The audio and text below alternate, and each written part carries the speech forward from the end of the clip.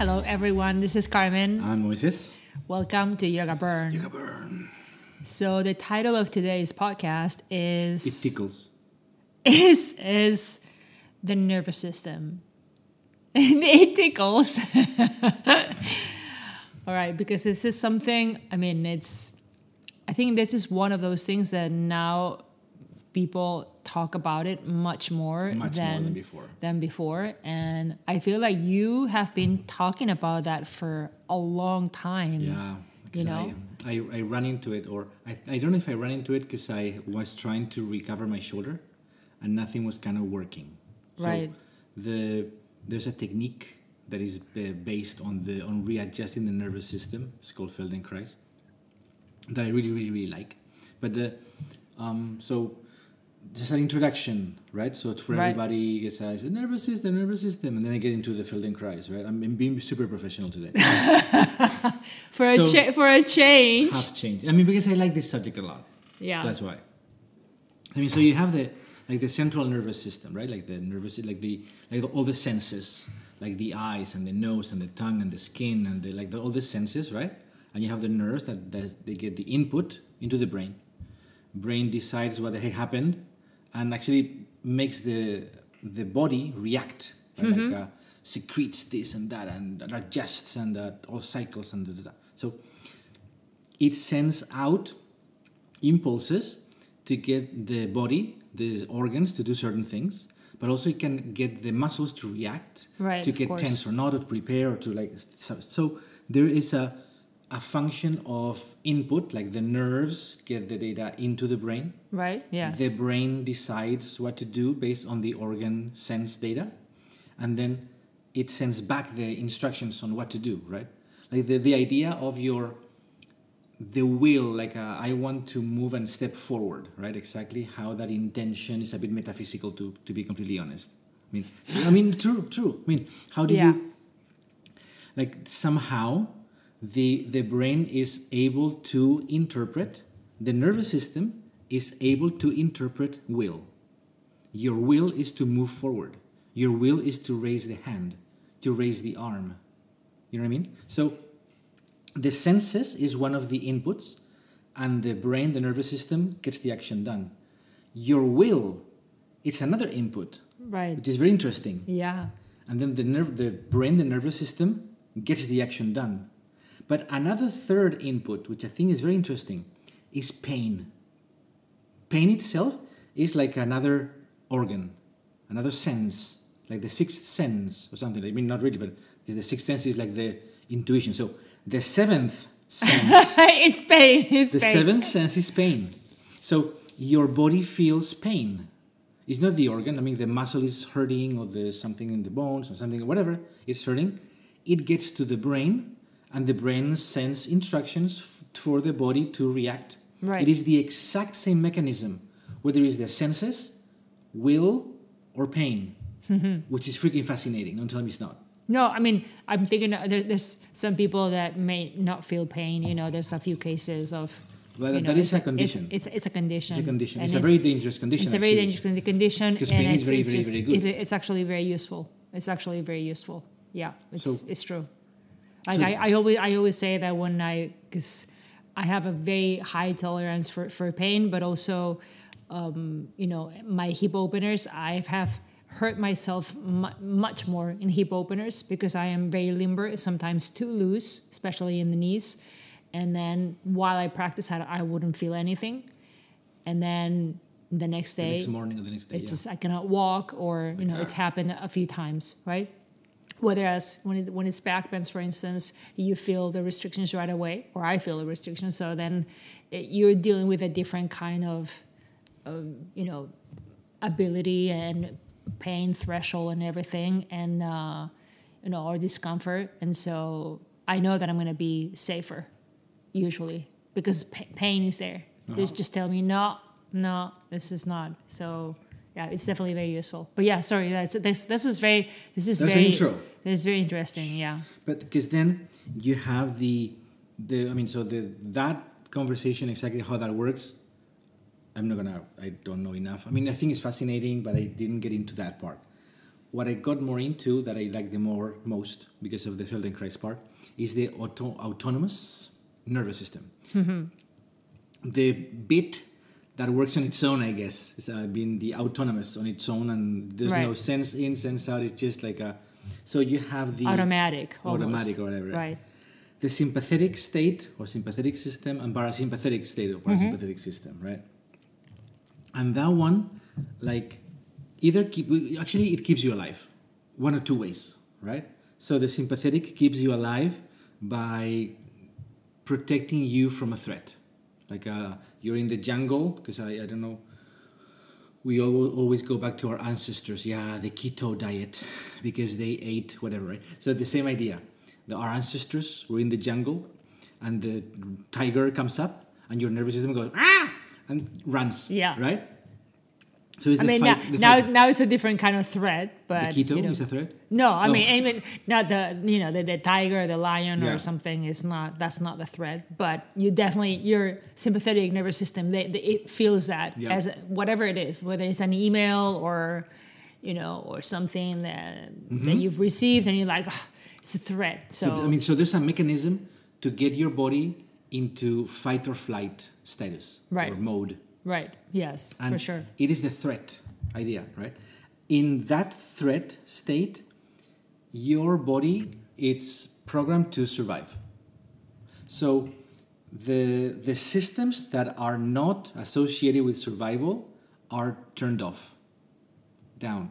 One of them is the digestive system, right? So when you are stressed out, you're not hungry, right? When you're super stressed out, you don't go to the toilet, right? So the usefulness is that it will keep you alive in a situation of threat. The problem we are having in modern society is that things that we associate psychologically with threat, like I don't know, I'm going to be late for work. Right. This thing may not work in my life. This project may not go through. Or, oh my God, my boyfriend is going to leave me. Or, I don't know, right? So things that are not really life-threatening, but they are psychologically threatening or stressful, right? Yes. Can get your body into that state. Yeah. So then your systems start not working because they are programmed not to be engaged because you're supposed to be surviving. So you, by stressing the heck out, you get your autonomous nervous system into sympathetic mode. Right. And then all goes, if you stay there for a long time, it's not healthy. Basically, it's not healthy. Right. So the one thing, maybe the meditation part is what I actually also. In one of the books that I read, I don't know which one, but it said that just remember that the body is always listening. And to me, that was like, nice. That's exactly what it is. It's exactly it. So it's always, whether you are looking at your phone and just the inputs that you get from your phone, or eating a salad, or just taking a walk, or driving in your car, or at work, your body is always listening to paying attention. And so whatever inputs, it receives, then it's just absorbing that. You go into a spa, it's absorbing that. Whatever, just you get a massage, you look at your face, it's like you practicing, receives that. It's always not, sometimes obviously, it's also reacting or giving you a response or thinking about at work or something. But on top of that, also, it's all in the background, it's always listening to everything that you're doing, saying, perceiving, reading, smelling, everything, all the time, nonstop. So So when you don't talk nice to yourself, that's also listening. Yeah, it's also listening. Yes. So you should be nice to yourself. You have to. It's important. For your nervous system's sake. Exactly. Because it's always listening. It is always listening. But that's nice. Yeah. So yeah. Sorry. What were you saying? It's awesome. So what you want to do, for more than reason than one, is get out of that sympathetic mode, like the survival mode, the fight or flight, right? The parasympathetic, it's I have heard or I have seen it like as Rest- feed and breed, or Rest and digest. Yes. Right? So it's the mode where your body can recover, basically. Right. And the breed, meaning the sexual systems in the body, start working again. Like the sexual system shuts down, the digestive system shuts down. Like the non-essential systems for survival shut down when you go into the sympathetic mode. So the parasympathetic mode allows all the systems in the body to actually engage. Right? Mm-hmm. So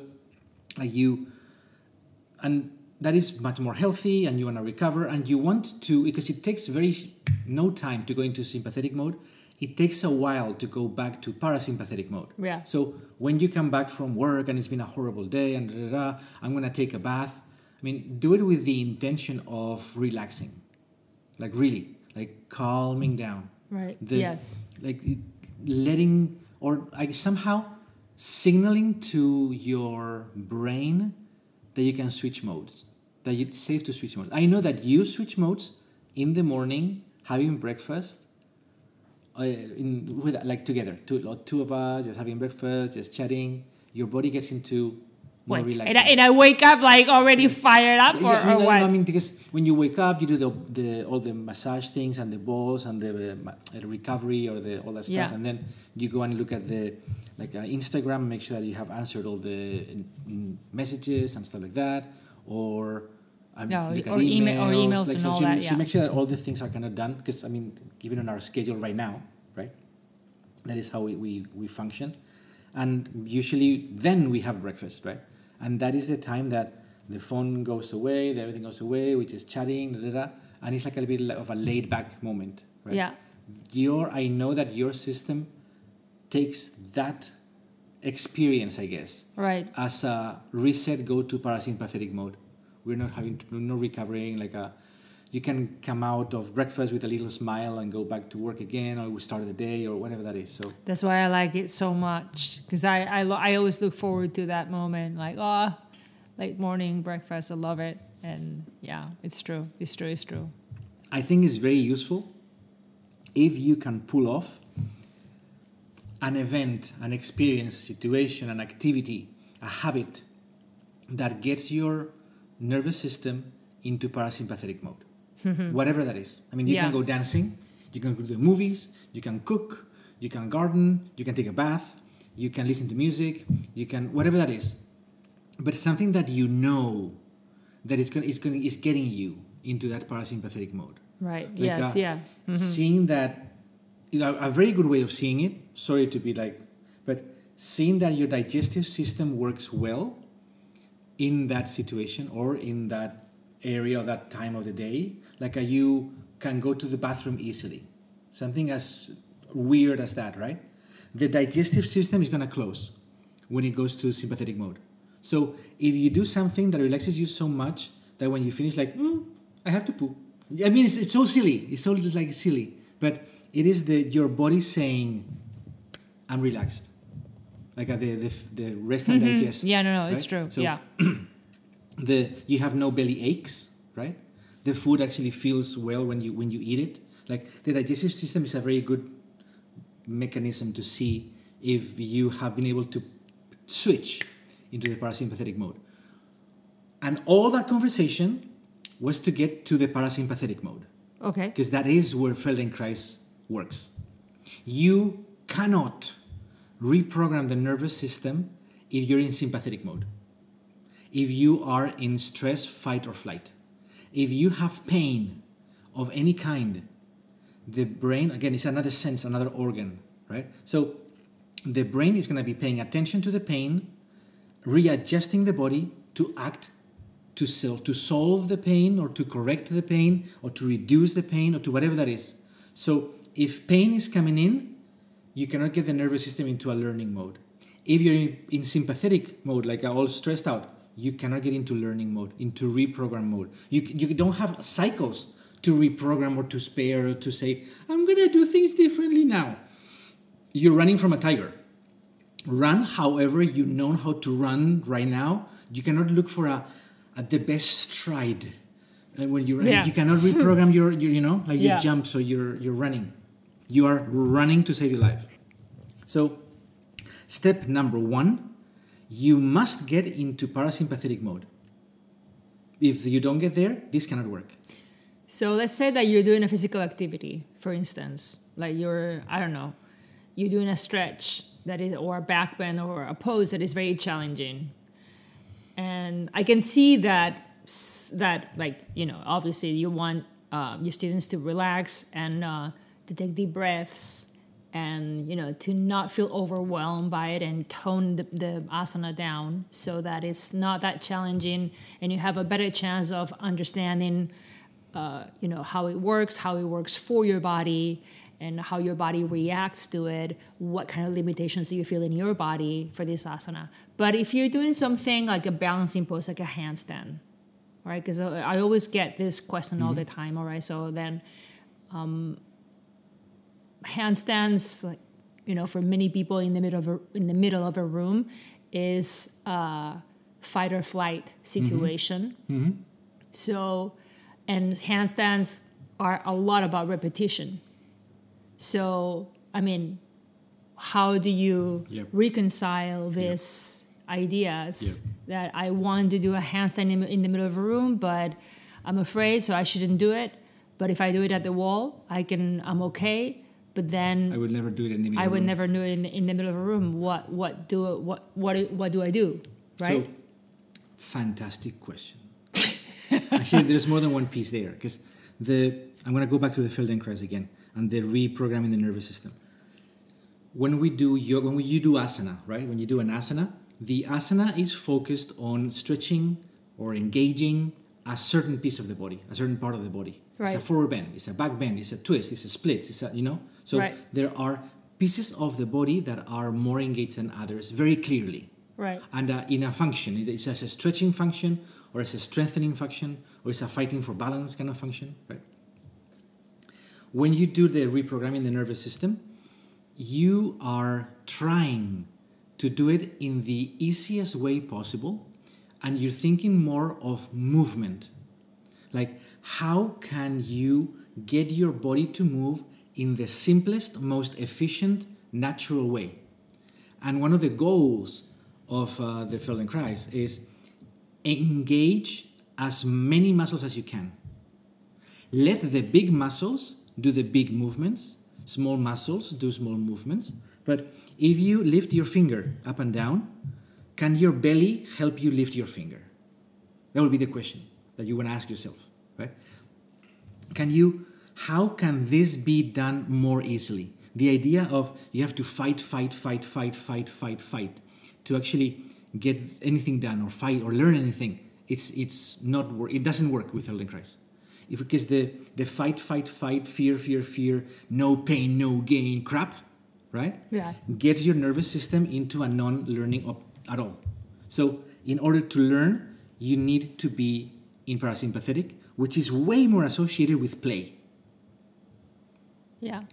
Play and movement. Mm-hmm. So it is not so much because of course, as we know, because we make a living out of it, yoga has a very, very good goal or purpose or possibility of getting your body more limber, more strong, more balanced, like more complete, more. They have a very good word, which is organization. Like, you want your body organized. Where they have a very good word in Feldenkrais. They organized. You want to organize the body. You want to organize so the right muscle does the right thing, right? That is a very good word to translate into yoga as well. Right? Because when you talk about alignment, but then when you talk about how to do the technique of doing this pose, like what are you engaging, what are you paying attention to when you do the pose? Like organizing the mindset, the body, the intention, that is a very good word that they have, I think, both disciplines in common, which is very nice. Yeah. But in Feldenkrais, the ideas of Feldenkrais, because I think that his ideas are more interesting than the techniques themselves. I mean, how he approached the...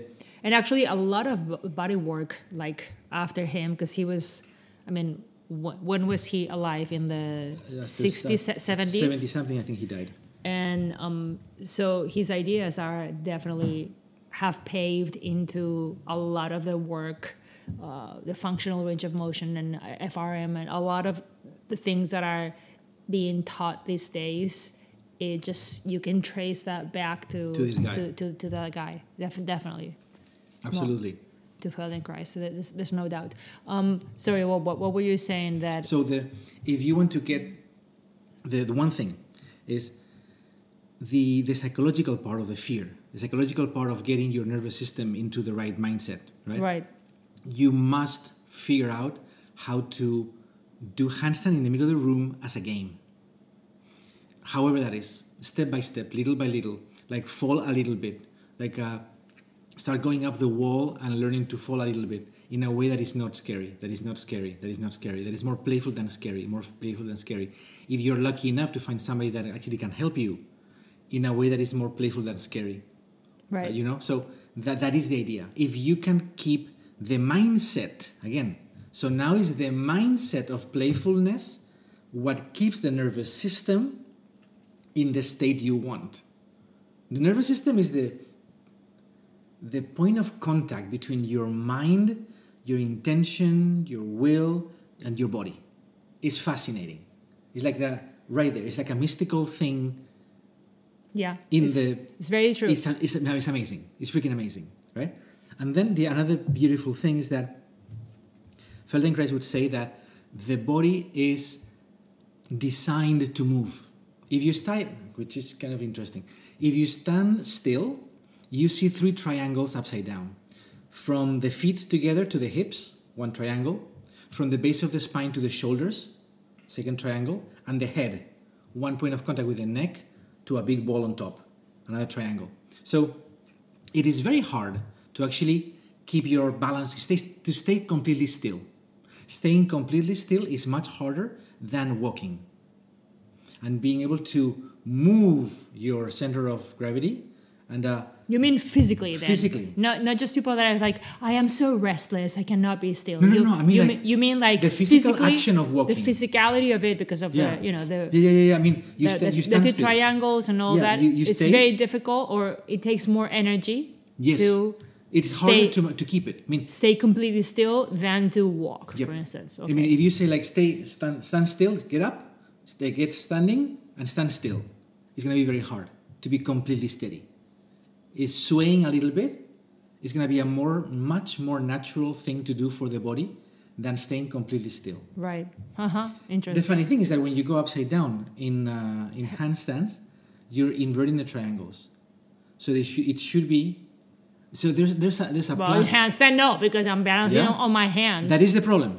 But the triangles are for you. I mean, the triangles are just now to your advantage.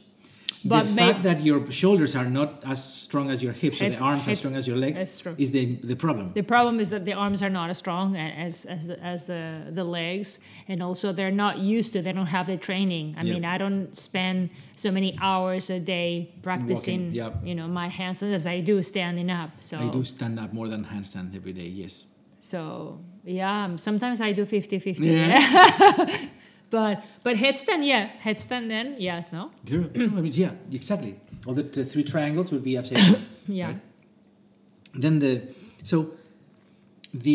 parasympathetic kind of mode, the one that is like ready to learn. Right.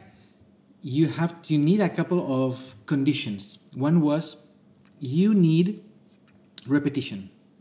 You need to give your nervous system, your brain, enough data to be able to make decisions. So the Feldenkrais is not like a set of moves. It's not like when you do this move this way and you put your ankle here and your elbow here and your neck there, this is a Feldenkrais exercise. That is the Feldenkrais exercise is the way you do the move. Any of them, can be a Feldenkrais move. Because it's the way you do it. So you want repetitions as independent, clean, ideally as conscious as possible. But I don't think that the consciousness is very, very important, because one of the things that he did when he was alive, he worked with these kids that have cerebral palsy. Yeah. So the problem with cerebral palsy is that the kid cannot move consistently. So it's very hard for them to walk and to move, and because the body was never able to repeat the same move in a consistent way, so the brain could actually create a rule on how to move.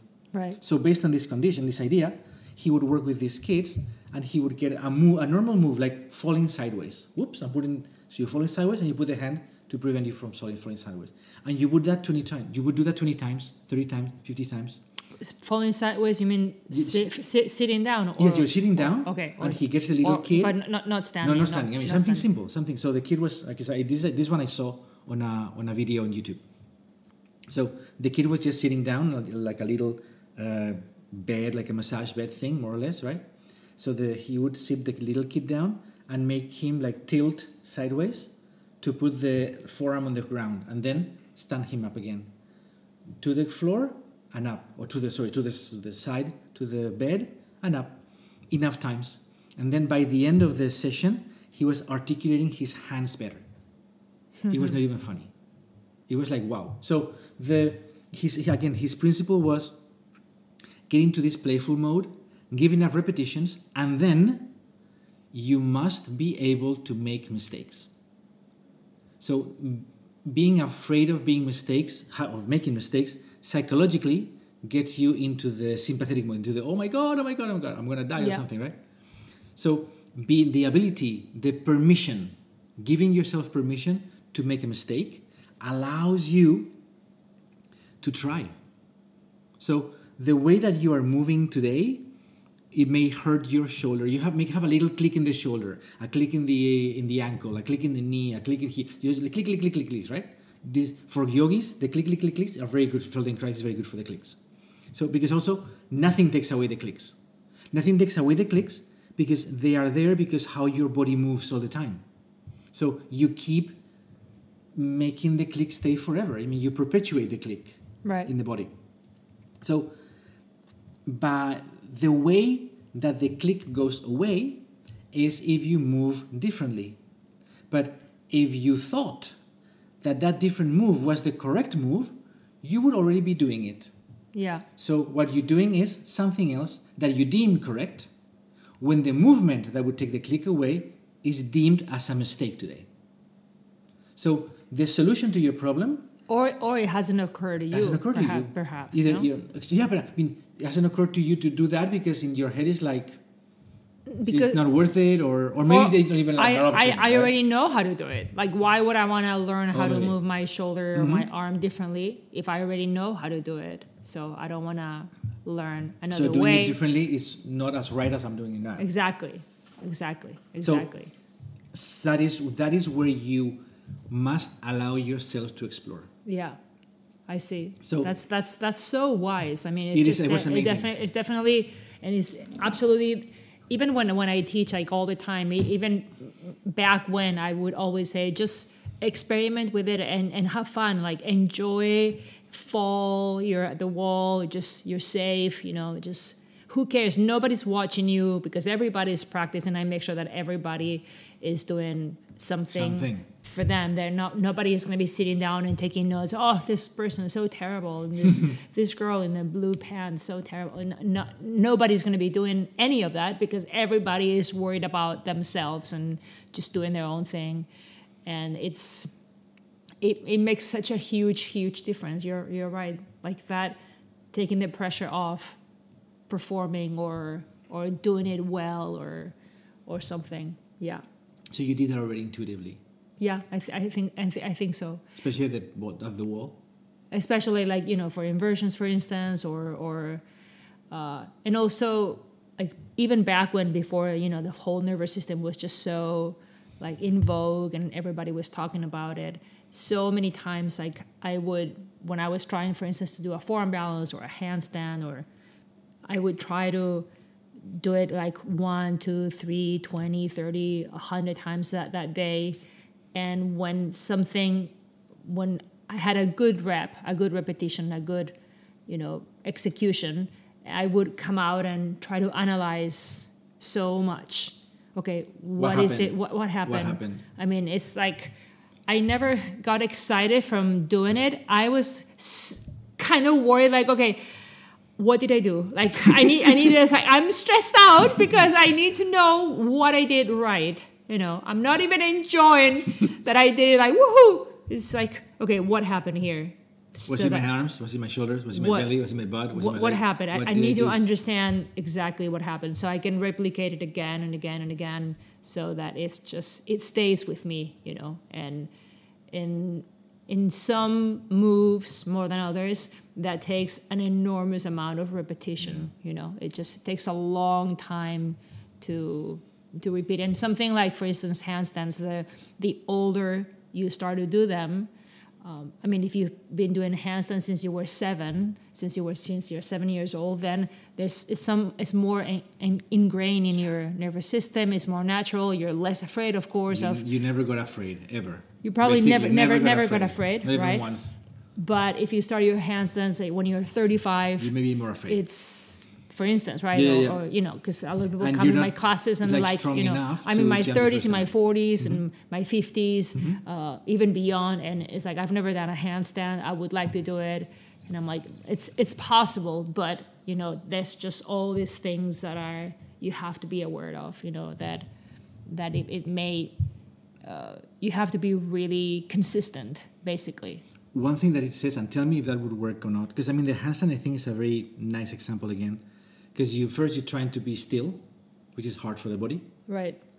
You're trying to do it with no pain. I mean, if you can actually get all the bones stacked up and do the least amount of effort because it's hard enough, you cannot also add a not optimal line to actually have to work even harder, right? Yeah. So the more streamlined you can actually pull it off, the better, right?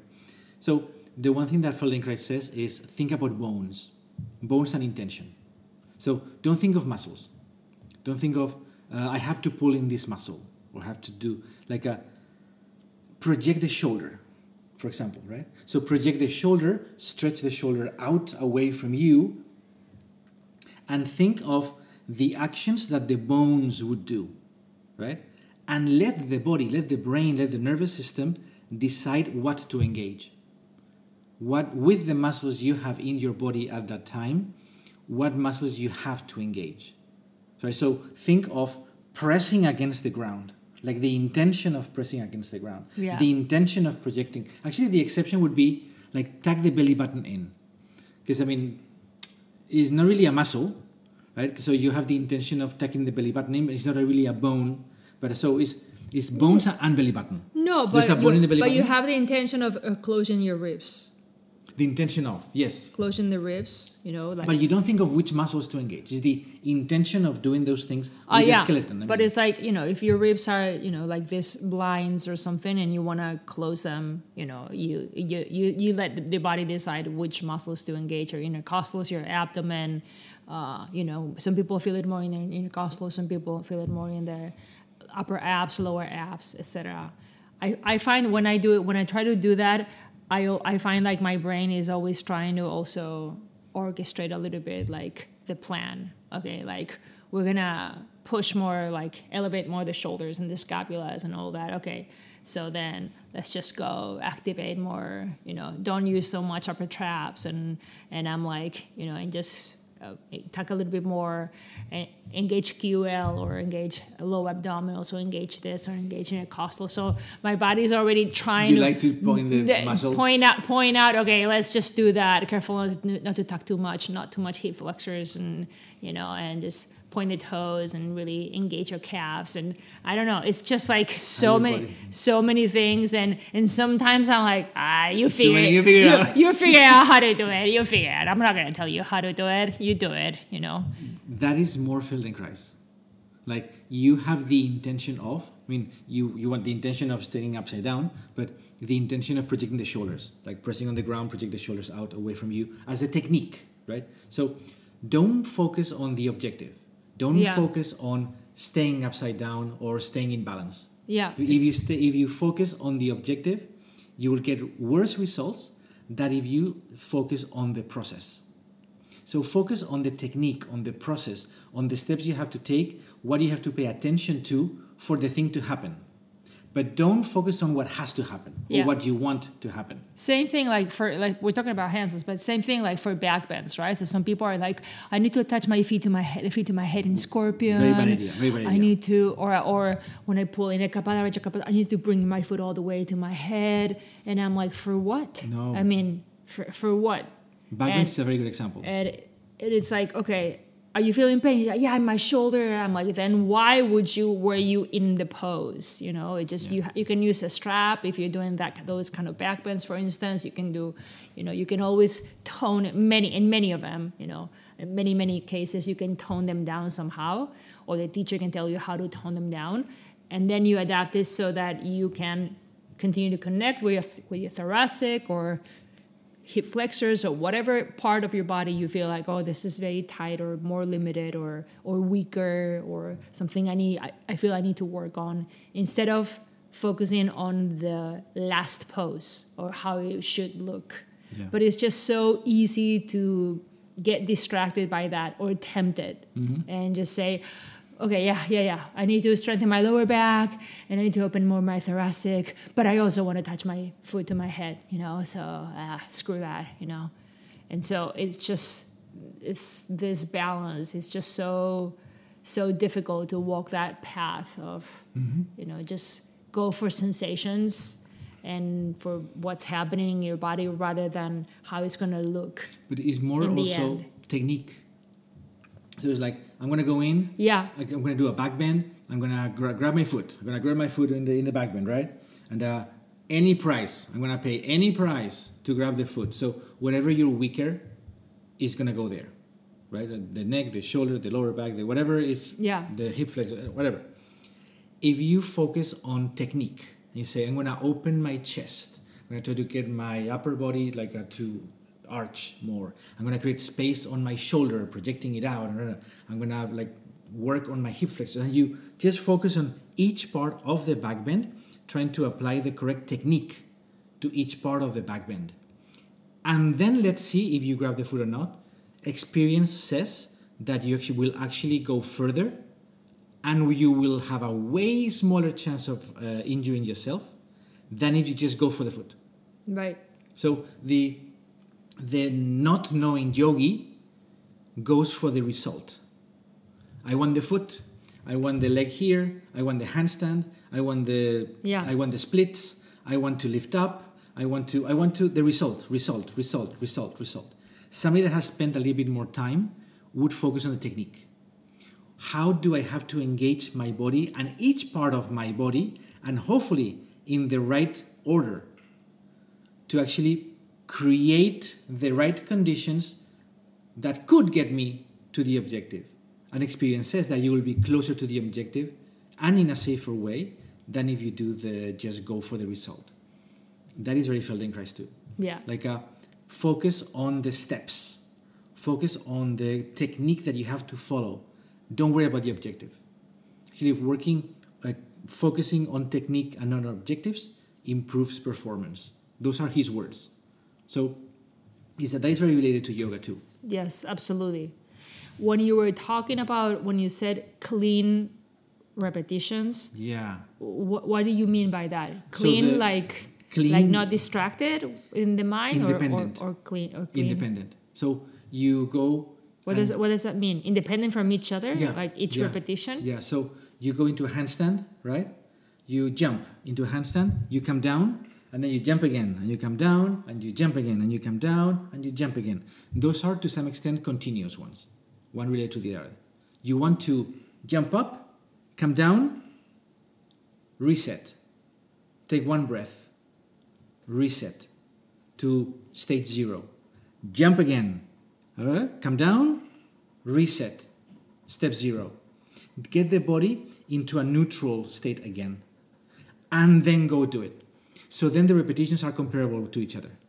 And then the brain will actually be able to get more information. Because if you go up and down, up and down, up and down becomes the exercise. And now the nervous system is not trying to program you on how to get to handstand. It's programming you into going up and down, up and down, up and down. Whatever you give it. It's funny because many times I do, these sets of 10 different kinds of 10 times jumping into tuck, 10 times jumping into straddle, and then handstand, 10 times from tuck to handstand, and the first time is the most difficult, but then it's like you get into a groove and you're like, poo, poo, poo, poo, you just pump. And I almost, as soon as, I don't know how, sometimes it takes me a few tries to just nail the first one, but as soon as I nail that first one, I rarely fail the other 9, I rarely, it just, if I fail, it's because I'm tired or just, I've been doing so many. But it's amazing. It really is. Like, it's a boom, boom, boom, boom, boom, boom. And I just up and down, up and down. Or you kick with one leg and then the other, because that's one of the hardest ways to jump into handstand. Because it's just there's so many variables that it's, for everybody, it's just the hardest way, right? It seems like it's so the easiest, but you kick with one leg, you kick with the other, find your handstand, all right? So the first one, you're like, but then once you find it, then it's like, poo, poo, poo, and you just kick up, and then other leg, kick up, other leg, kick up, and it's always like repeat the movement. The nervous system recognizes the exact same pattern. And sometimes I stop and I do that. I'm like, okay, I'm just gonna stop, and I need to just walk it off for a moment, so I don't have that pattern. I don't have that rhythm, and then I distract my rhythm, and then I try to go back at it, and many times I fail. That is a clean repetition. Fail again the first one, and then again, I'm like shit. No, but I mean, if you're practicing, sometimes, many times I nail it, but it's not always. It's not always. If you want to learn to jump and stay at the first jump, right, you must jump, see if you stay, come down, and get up again, right, and reset, and then do it again. You just need a breath or two to reset. Yeah. But every single repetition must be from scratch. If you want the nervous system to teach you or to identify the way for you to jump and stay at the first jump. Yeah. You cannot do repetitions. Bum, it's bum, true. bum, bum. It's true. It's a different process. It's true. It's a different process. Sometimes you do the repetitions sometimes, to condition, right? To condition the body in everything. So that's why I would do like so fast, like so many boo, boo, boo, boo, and then I change leg position. I just jump tuck or jump pike or whatever. But then a few minutes, and you're like, okay, I'm just gonna try to jump now or whichever way, and let's see if I nail it. And it's noticeably much more difficult to just align everything very precise than just like doing like 10 back to back or 15 or however many. It's just, I find that it's just very fascinating. But it's also, I don't know, does it become, because I want it to be as automatic as possible. So I don't want to have to think about it so much. I don't want to have to think of, okay, push, elevate shoulders, just, and you like everything like, okay, handstand, go. And it's just, everything is just in place. Like the whole body knows how to position itself, like position, it's like when you're watching any sport, basically, or, you watch figure skating or someone before they start the figure skating, music, they're already in a position and to start, and they skate, away, and all that.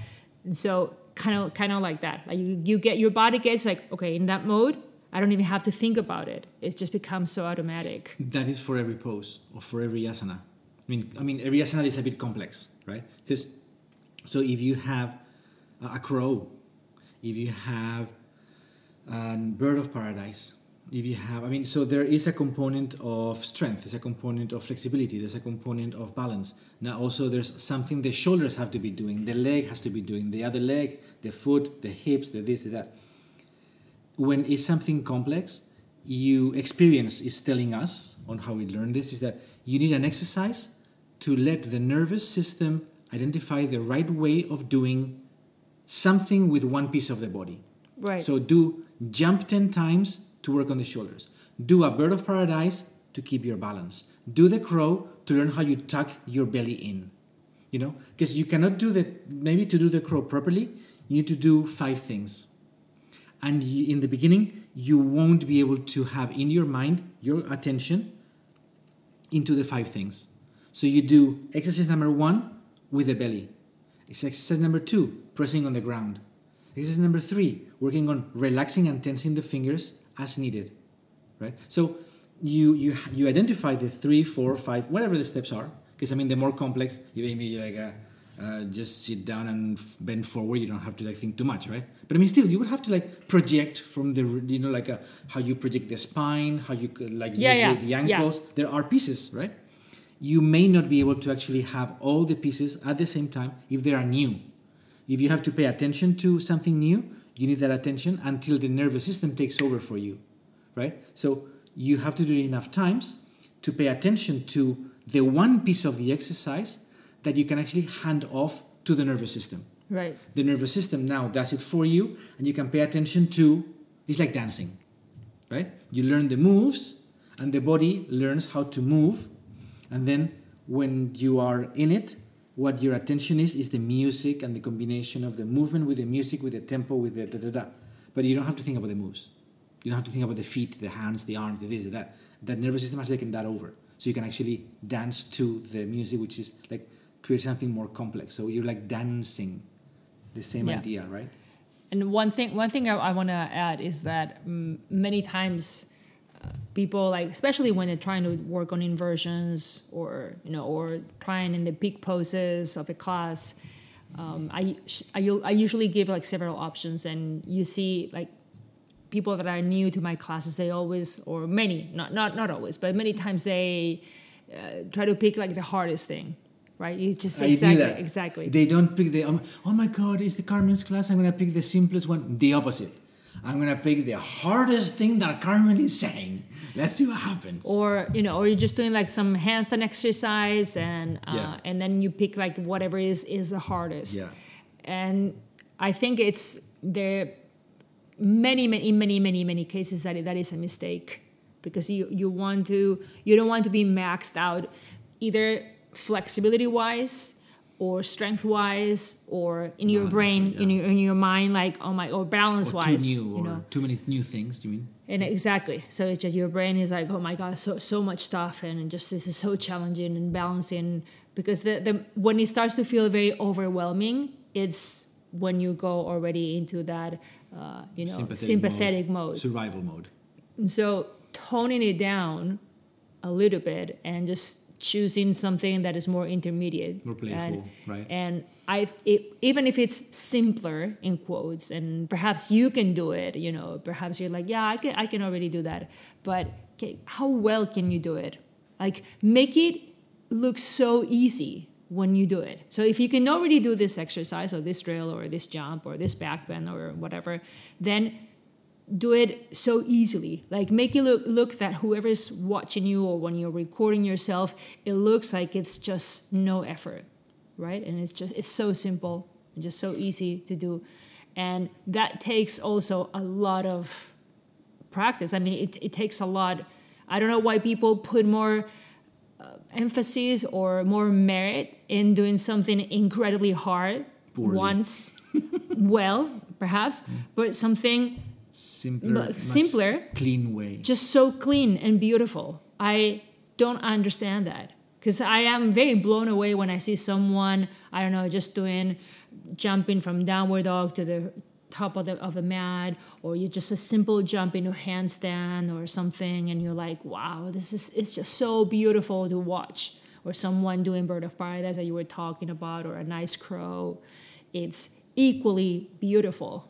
We don't have to do like the craziest back bend and oh my God. And I'm like, I don't know. I mean, I don't find that so fascinating, and so, because you will always find somebody that is more extreme and can do something more extreme than you can, or than this person. So it's always going to be someone that will do it better, will do something even more. But when I watch this person, it just makes me feel so at ease and relaxed, and I just love it. I don't know if it's because I'm always like such a energetic and wired person, and when I watch someone that it makes me relax, I'm like, I love it. I want that. Actually, I think that I really appreciate when somebody makes something seem effortless. Yeah.